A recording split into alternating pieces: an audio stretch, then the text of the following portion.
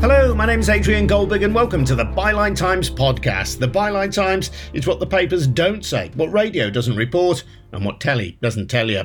This time, the Homes for Ukraine scheme, part of Britain's response to Putin's invasion of Russia's neighbour. Most people think it is a positive contribution, granting those fleeing from war access to benefits and the opportunity to work from the moment they arrive, which is denied to other people seeking asylum in the UK. Understandably, perhaps, given the speed with which the situation in Ukraine unfolded, there were teething problems. But my investigation for the Byline Times podcast has found that numerous issues still remain unresolved 6 months after Homes for Ukraine was introduced. I posted a few posts in Facebook groups, and I received a lot of messages from men, actually. Yeah, from single men. And it was, oh my God, what's going on here? There is no trauma support funding in place for these people, and therefore if they hide in their bedroom or if they cry to you, it's because they're distressed. 2 months later, from the moment we applied for her visa, she was really losing hope. All that to come. First, though, just a reminder that the Byline Times podcast is funded by subscriptions to the Byline Times, a brilliant monthly newspaper. We can report without fear or favour and hold the rich and the powerful to account because our funding comes from ordinary subscribers, people like you. There is no corporate interest, no millionaire backer telling us what to say. So please, if you can, subscribe to the Byline Times. The newspaper has loads of great exclusive content that you cannot find online. Get more details about how to subscribe at bylinetimes.com. That's at bylinetimes.com. Now, the Homes for Ukraine scheme announced in March was portrayed by the government as being in the best traditions of the UK, helping people flee war and persecution. Those without any ties to this country were welcome to come and work here and or claim benefits as long as they could find a family willing to host them. After that, they just needed to fill in a form and obtain a visa. So, pretty straightforward, eh? Sadly not. For people escaping a war zone, documentation isn't always at hand, and British bureaucracy has sometimes been slow, sometimes incompetent. Tanya Klimenko, a Ukrainian academic now living in the UK, has helped dozens of refugees with their applications and has numerous stories of files simply going missing at the Home Office. Sometimes Tanya has only been able to sort out the confusion by going to a government office which isn't officially open to the public in her home city of Sheffield. Here's one tale about a woman who had to pay people traffickers to escape Ukraine and was then desperately waiting for her UK visa. Olena is a 52-year-old civil engineer who lived in Kakhovka. It's in southern Ukraine, Kherson region, and this is a region which had been occupied for months now since springtime. She worked as a shift manager in government-run irrigation system, which is extremely important for agriculture in dry parts of Ukraine. She resigned in May because she didn't want to collaborate with Russian occupants, but she was very worried, or she was growing worried about filtration, so-called filtration. It's when they come for people who are potentially disagreeing with the regime and might be, leaning towards Kiev. She feared that she might perhaps be taken into Russia. Yes, or even if not taken into Russia, imprisoned. And, whatever we've heard already enough from what happens on occupied territories. And there were some stories from eyewitnesses around her in Kakhovka, which made her worried about it. She has elderly parents, and we had a very moving Zoom call when her elderly parents told me, she's okay to go. We are going to be all right. Our life is spent, so it's all right. But she needs to continue living. She has children. She will be needed for her grandchildren. She needs to go. I found person who became her sponsor for Home for Ukraine. We applied for visa and we agreed, but by the time she was going with the application, there was no easy way out of Kakhovka to mainland Ukraine. The motorways were destroyed in some recent offensives. There was no train connection. So we agreed when I apply for visa, at the same time, she's trying to make her way out of the occupied territory of Ukraine through Crimea into Russia. And this is a very often used route for people from occupied territories. And there are entrepreneurs there who are making fortunes on these people, misfortune. Basically, she needed to pay people traffickers to get it into Russia, then up to northern Russia, back into Western Europe. Yes. So she needed to pay people who have necessary connections. And, all the elements of this chain are well greased. And it's a route through Crimea. So you first get into Crimea, and then from Crimea, you get into mainland Russia and then to northern Russia. Some people reported it took them 2 weeks. For some people, it took about a week. And that's why we thought we apply for this visa. By the time she gets to Western Europe, her visa will be granted. And she can fly. Her aim was to get into Lithuania. That road she was paying for was to get her into Lithuania. And that actually happened then. She paid the people traffickers. She got out of her particular region in Ukraine, went through Russia into Lithuania, and had the visa application been processed in due time, she would have been able to fly direct from Lithuania to the UK. Yes, absolutely. That was the plan. If the system had been, as Lord Carrington promised us, 48 hours turnover, we would have gotten her visa yet before she was probably even taken from Crimea to Russia. She arrived to Lithuania, there is no visa. It was quite difficult for her to find temporary accommodation because Baltic countries accepted so many Ukrainian refugees. It's absolutely understandable. And she didn't want to be too much of a nuisance. She stayed there for a few days. And then we decided that she would need to go back to Ukraine, to Kiev-controlled territory of Ukraine, while I'm chasing her visa. So she took a bus from Lithuania to Ukraine. She arrived to western part of Ukraine. She doesn't have relatives there or friends, and there is no way she can go back home. And she had really difficult experience there, not because people didn't want to help, but because of this inability to plan. You hope the visa will be here tomorrow. So she would arrange for a temporary accommodation for a week. A week has passed, there is no visa. She arranged for another temporary accommodation for another week. Another week gone, no visa. 2 months later, from the moment we applied for her visa, she was really losing hope. She was really at the brink. And that's when I went to Home Office building here in Sheffield and knocked on the door. Her sponsor tried to chase through MP office at the same time. She got her visa in the end because a kind security guard at the office building took pity on me, took details of her case, took it to a staff member. Staff member looked it up, made that click for things to happen, and things happened within hours. But she was lucky to trust me enough to get out of there. And then she was so unlucky to endure all the rest of it, as if she didn't suffer enough. Terrible ordeal for her. She is now in the UK, but if you... No, not yet, because it's a very fresh story, Adrian. She's only just gotten her visa last week, but she'll be here in 2 days.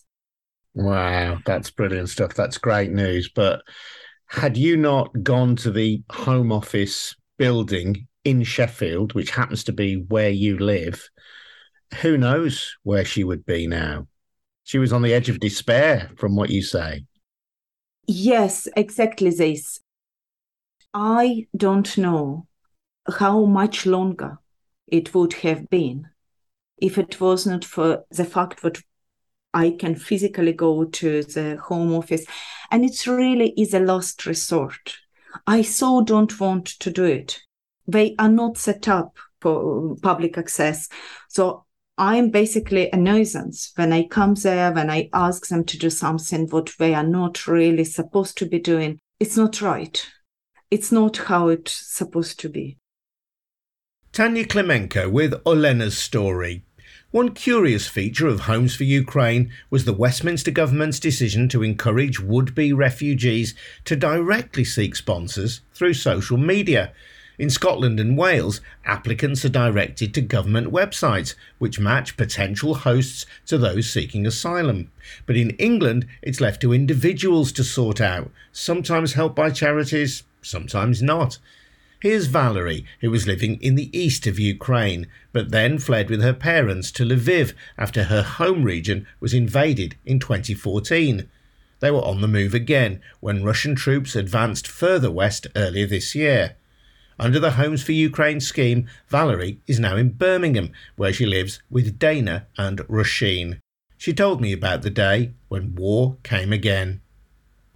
That day, 24th of February, I had to go to Dubai to conference. And actually, it was also something crazy.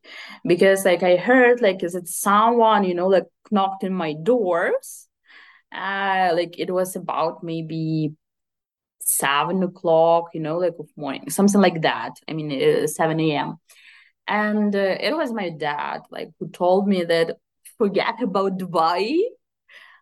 Actually, Russians, started, invasion. So we had to move, we moved to Poland, to Krakow, first of all. But, situation there wasn't comfortable, because all Poland was overloaded, with Ukrainian people. Prices for apartments also oh my God. We just sat with parents, and discussing what to do. After maybe a week, my dad say oh, you know what? The UK announced something for Ukrainians, but I'm not sure about that. Can you check? So for me, it was a little bit difficult, I couldn't understand where, who, when, and so on and so forth. Because I found some information about Ukrainian scheme, but I couldn't understand how to find a sponsor, You understood what the scheme was about. Yeah. But actually accessing a sponsor to use the scheme, that was not straightforward, not clear. Yeah. I started to dig and to find, sponsors for my parents.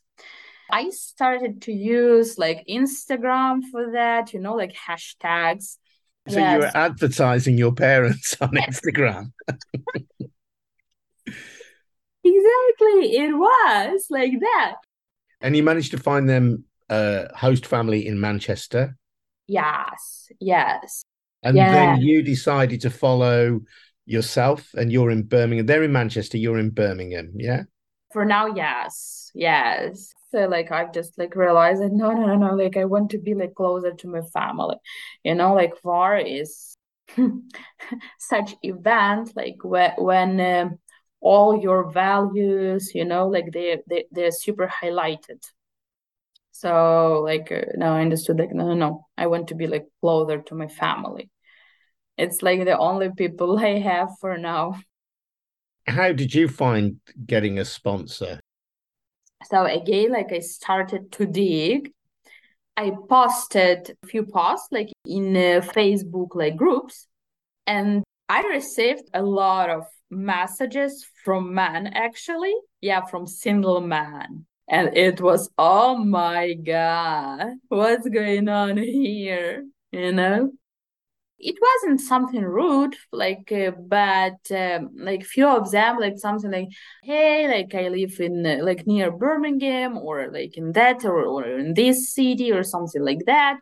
So you're very welcome. And, like I started like conversation, I just asked like, do you live alone or do you have family? And they answered like, yep, I live like alone.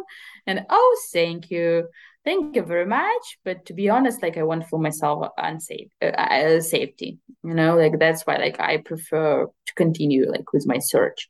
Yeah, you would have felt vulnerable if you'd been living in an accommodation with a single man. Exactly. Because like I can understand like that Ukrainian women, they're very beautiful, but thank you, no. Well, I guess as well that in the situation that you're in and other people will find themselves in, they are very vulnerable. You want to get away from a situation of war, terror. So I suppose the system does make people who are already vulnerable, potentially anyway, open to exploitation. Yes. Yeah. How has it been moving to Birmingham then? Have you felt you're welcome in England?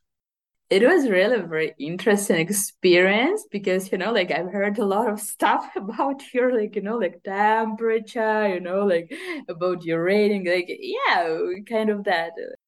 I was really very surprised when I came and, like it was really middle of summer, actually. And I was really very surprised how it was cold here, like, but it was just few days. Yeah, but I thought, wow, it's really very cold. Like, where are my socks, Yeah. But girls, I don't know, like I've heard also again, I've heard a lot of, like stories about hosts, like about Ukrainians, like when host like behavior like I'm not like very friendly, like in vice versa. So like I was a bit worried about that because like I wasn't sure like what to expect. But here I wanted to say like good match is that like these girls are same age as me. It seems at least like I feel like that. Like like same vibes, so that's why like for me live with them is very easy, really very easy. And again like they're very supportive. Under the Homes for Ukraine scheme, you have 6 months with your host. That's their commitment to you. Are you concerned about what happens afterwards? Yeah, sure. Like for now, considering the fact that I am able to work remotely, yeah, of course, like I have not the best situation. I mean, like from the salary point of view, let's say, because like I work for Ukrainian companies. Like it's not the best salary for the UK because here yes, prices... it would be fine in Ukraine, but it's more expensive here.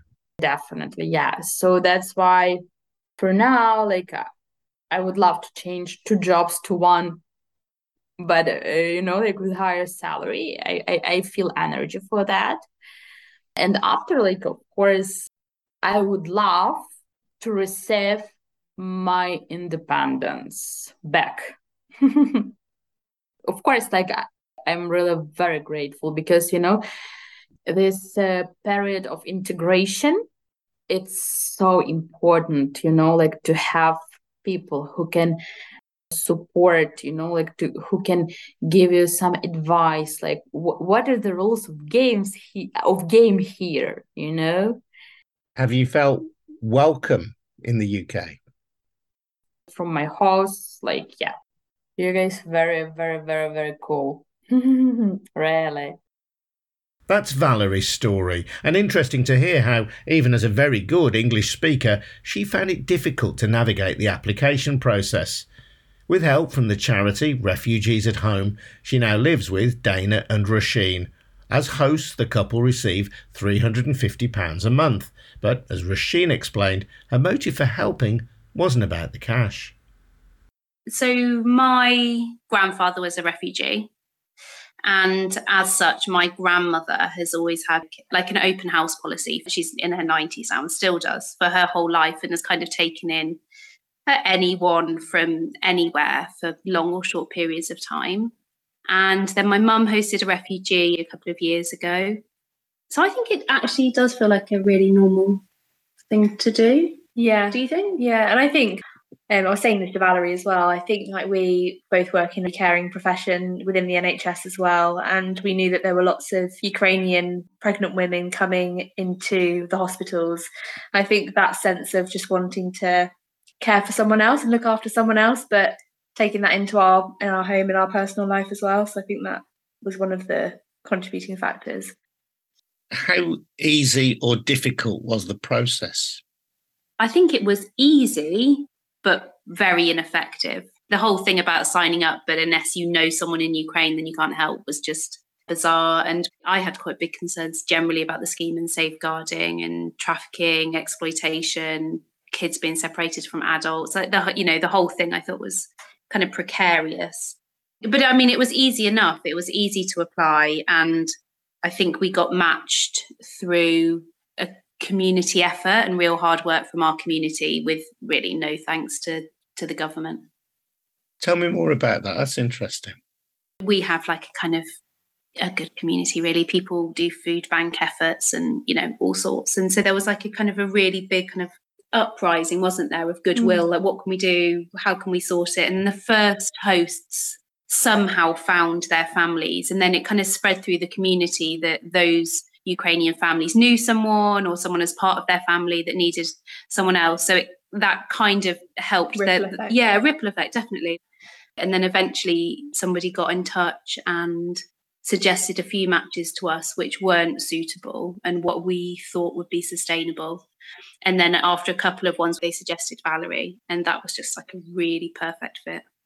Before Valerie came to stay with you, were you DBS checked? Was the quality of your accommodation checked out? We had been DBS checked through work anyway, but the council did do the DBS before she arrived.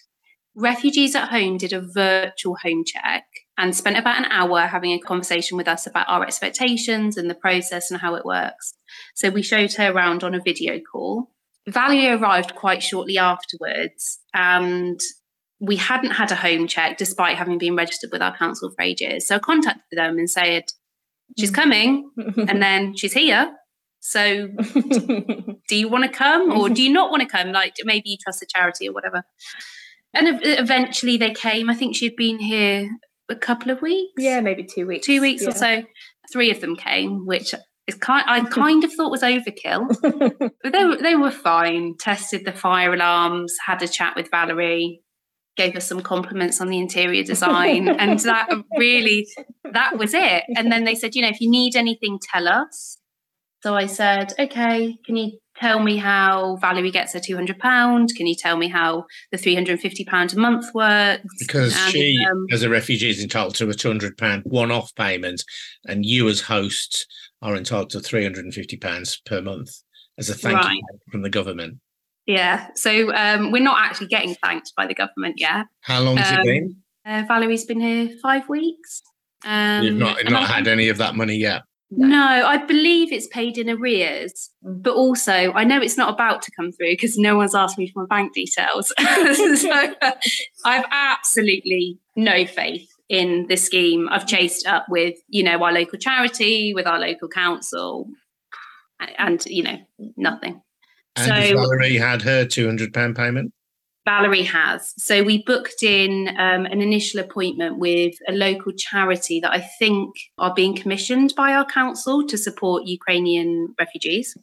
And they have been really helpful. They booked an appointment for Valerie, got her £200 and have offered her kind of ongoing holistic support with like employment and health and stuff like that. And I think, to be honest, probably lots of Ukrainian refugees would have really benefited. I think Valerie possibly less so, because her language is really brilliant and she's working and those things are kind of sorted.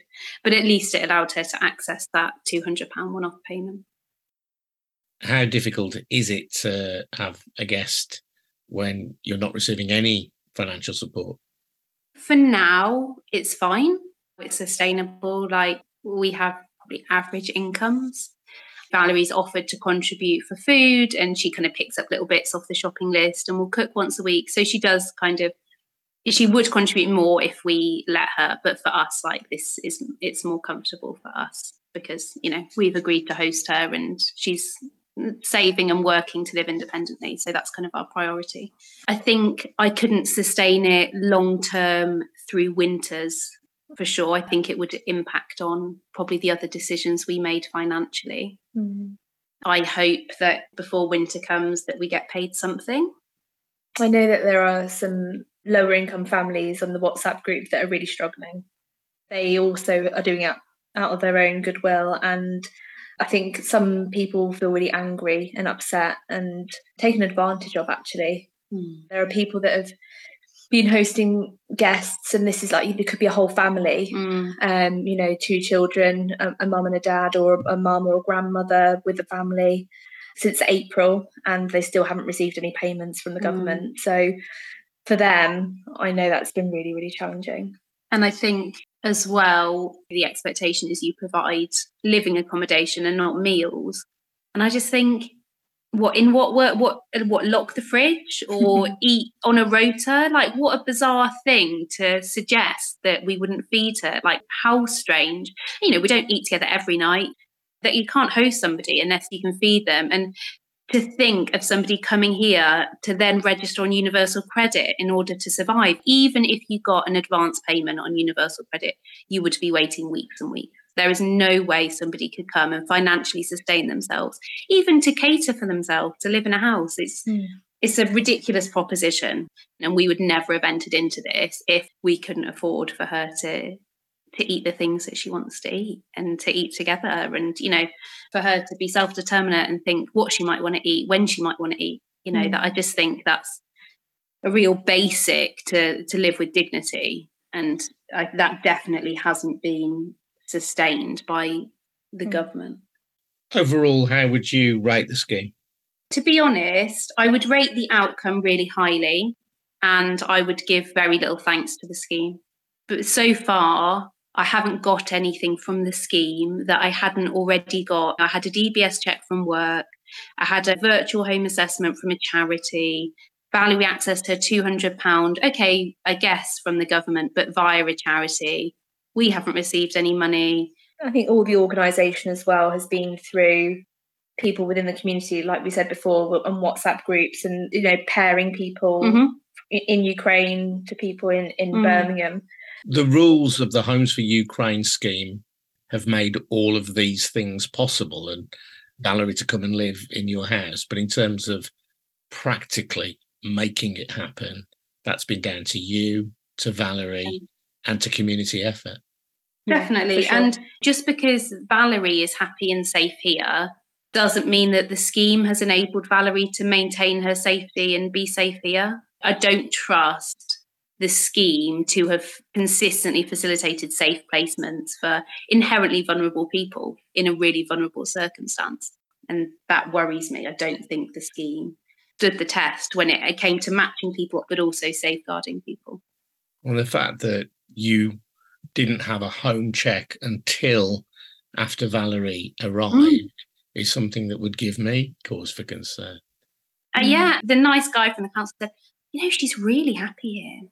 And I thought, of course. Yeah, I know. But also, you're quite late to go and ask her whether she's happy. And it's not just if she's happy. I could have locked her in a dungeon, or this could have broken down after a few days and she could have been homeless. But it made it seem like a happy accident. And actually, when it's coming from the government, it should be more than a happy accident. There should be some kind of strategy.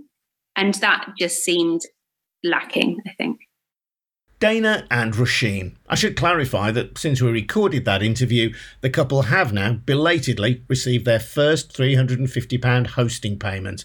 But we have heard of hosts who've received no money since April.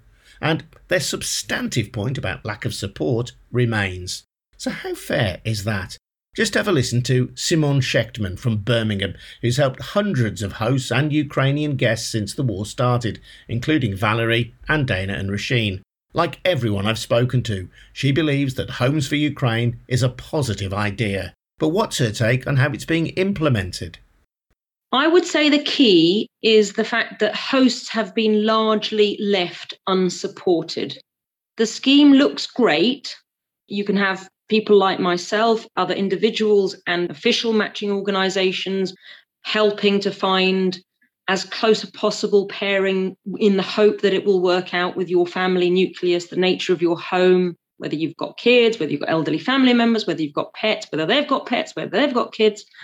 You can try and make that work, but you still need to support those hosts. Now, most, if not all, local authorities have put in place a support framework to help the newly arrived refugees. And arguably, that is the more important point. They're in a new country, a new land, a new language, new schools, new culture, new culinary, new beliefs, new diversity. Everything is new, some more than others. Some have come into the UK in their mid-30s, fluent in English. But then you might have a mum who's got 2 young primary age kids for whom it's been a real nightmare the first 3 months of the war, perhaps sofa surfing across Europe or in air raid shelters or railway stations in Poland or Moldova, what have you. And just these early months of trying to get kids perhaps into nursery care or primary school for the first couple of months before the summer term ended.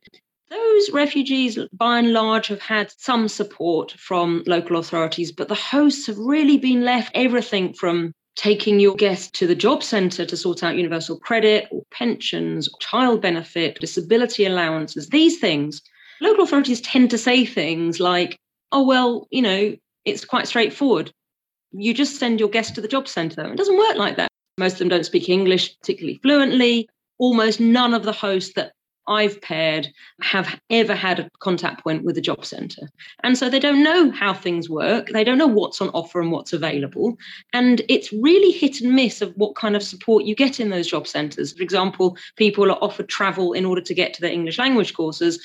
In other job centres, that wasn't even put out there. So it's a really varied support framework. Some of the application forms are missing, forms were helped and filled in wrongly. And then the guest comes home and is frustrated that their universal credit is now a further month behind. And all of this just knocks on to the host. Same for schools. We have got a director of admissions who's actually been extremely supportive in Birmingham, and the children's services really helped to try and get kids into school. But it's taken an enormous amount of support from the hosts. Nurseries, another gap. University places for some of the older teens coming into the UK, the 19-year-olds, 20-year-olds, a big gap in support. If you're a 45, 50, 60-year-old host, or you long since been involved with university schemes, you find it very difficult to wade through the dynamics of how to get a young new foreigner into a specific course at one of the universities. Much as it looks easy when you Google it, the devil is always in the detail. I mean, these are just some examples. It really has been a case of the hosts have been essentially acting as social care workers. There's been times when we've been lent on for emotional support, when there's attacks and bombings in parts of Ukraine. Your guest might feel distressed at home. They may have the support network to turn to, but that appointment might not be for a week or 2. There is no trauma support funding in place for these people, and therefore if they hide in their bedroom or if they cry to you, it's because they're distressed. There is no trauma support. There is no funded one-on-one trauma support that I know anywhere. There are some Ukrainians in the UK now who are many refugees themselves who have set up some trauma support counselling for their fellow colleagues, much of what needs to be paid for. And we would be paying, £45 for an hour of online support counselling. As the host. As the host, or as myself, having, managed to secure some funding from very caring donors who've just said, spend this immediately, as quickly, locally you can to support people in need. Now, for me, the government has put in place £10,500 per Ukrainian refugee.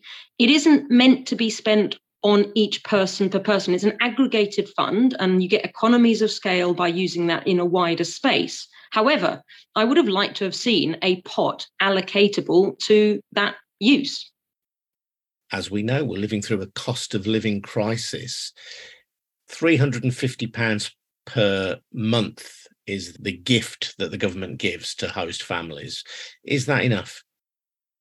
Most hosts didn't take on this very goodwill role in order to earn themselves £350 a month. It is also true that most of us have been contributing for various things in the home, not just covering the utility bills. However, many are very independent. They do get access to universal credit. Many of them are already working. Many of them are able to self-sustain in that home. However, with the substantive increase in utility bills, you're looking at a 40% increase, and that is going to hurt the average home. If you've got one guest, it will be very different to say if you've got a mum with 3 kids, long baths, heating on all the time, you come back from school, 4 o'clock, it's dark, lights are on all the time, everybody's using devices. All of these things is going to be an increase. The Refugees Minister, Richard Harrington, as you all know, he's already written an appeal to the Treasury to increase to £700 a month. I just want to put that into context. This isn't an earner, because we're just doing this to help people. The idea that we would then be set to substantive costs of our own is going to create a negative dynamic in those homes. It really will. Mortgages, rates up, all of these things are starting to hurt the average. Many middle income families have put themselves up for hosting. I don't think it's particularly fair that they will start feeling the pain because of this goodwill support. So I think it's absolutely right that the hosting payment is increased. The goal should be to retain as many hosts so that we do not have those guests having to be moved into poorer quality rented accommodation, hostels, homes of multiple occupation, or cheap-end hotels across cities. Simon Shechtman, and the point she makes becomes all the more acute when you realise that many Ukrainian guests are now approaching the end of their first 6 months. This was the length of the initial commitment to provide accommodation by their hosts. There is a real fear that many Ukrainians will now have to find alternative places to stay. We put the points raised in this podcast to the government, the ongoing visa problems, the safeguarding concerns we've heard about, the late payments, the lack of support, both the new arrivals and the families they are staying with. As you'll hear, they didn't answer all of those questions, but I will read in full their reply. The enormous generosity of the British public has helped over 115,200 people find safety here in the UK since Putin's invasion, and all arrivals have access to benefits and public services, as well as the right to work or study from the day they arrive. The scheme has stringent safeguarding measures in place, with government and councils carrying out robust security and background checks on all sponsors and their properties before visas and matches are confirmed. We have already acted to make sure the £350 thank you payments are exempt from tax and continue to monitor and review the support provided under the scheme. That's the government response. I'm Adrian Goldberg. You have been listening to the Byline Times podcast, funded by subscriptions to the Byline Times. Please take out a subscription if you can. You get full details at bylinetimes.com. Thanks very much indeed for listening. I'll see you next time. Cheers now. Bye-bye.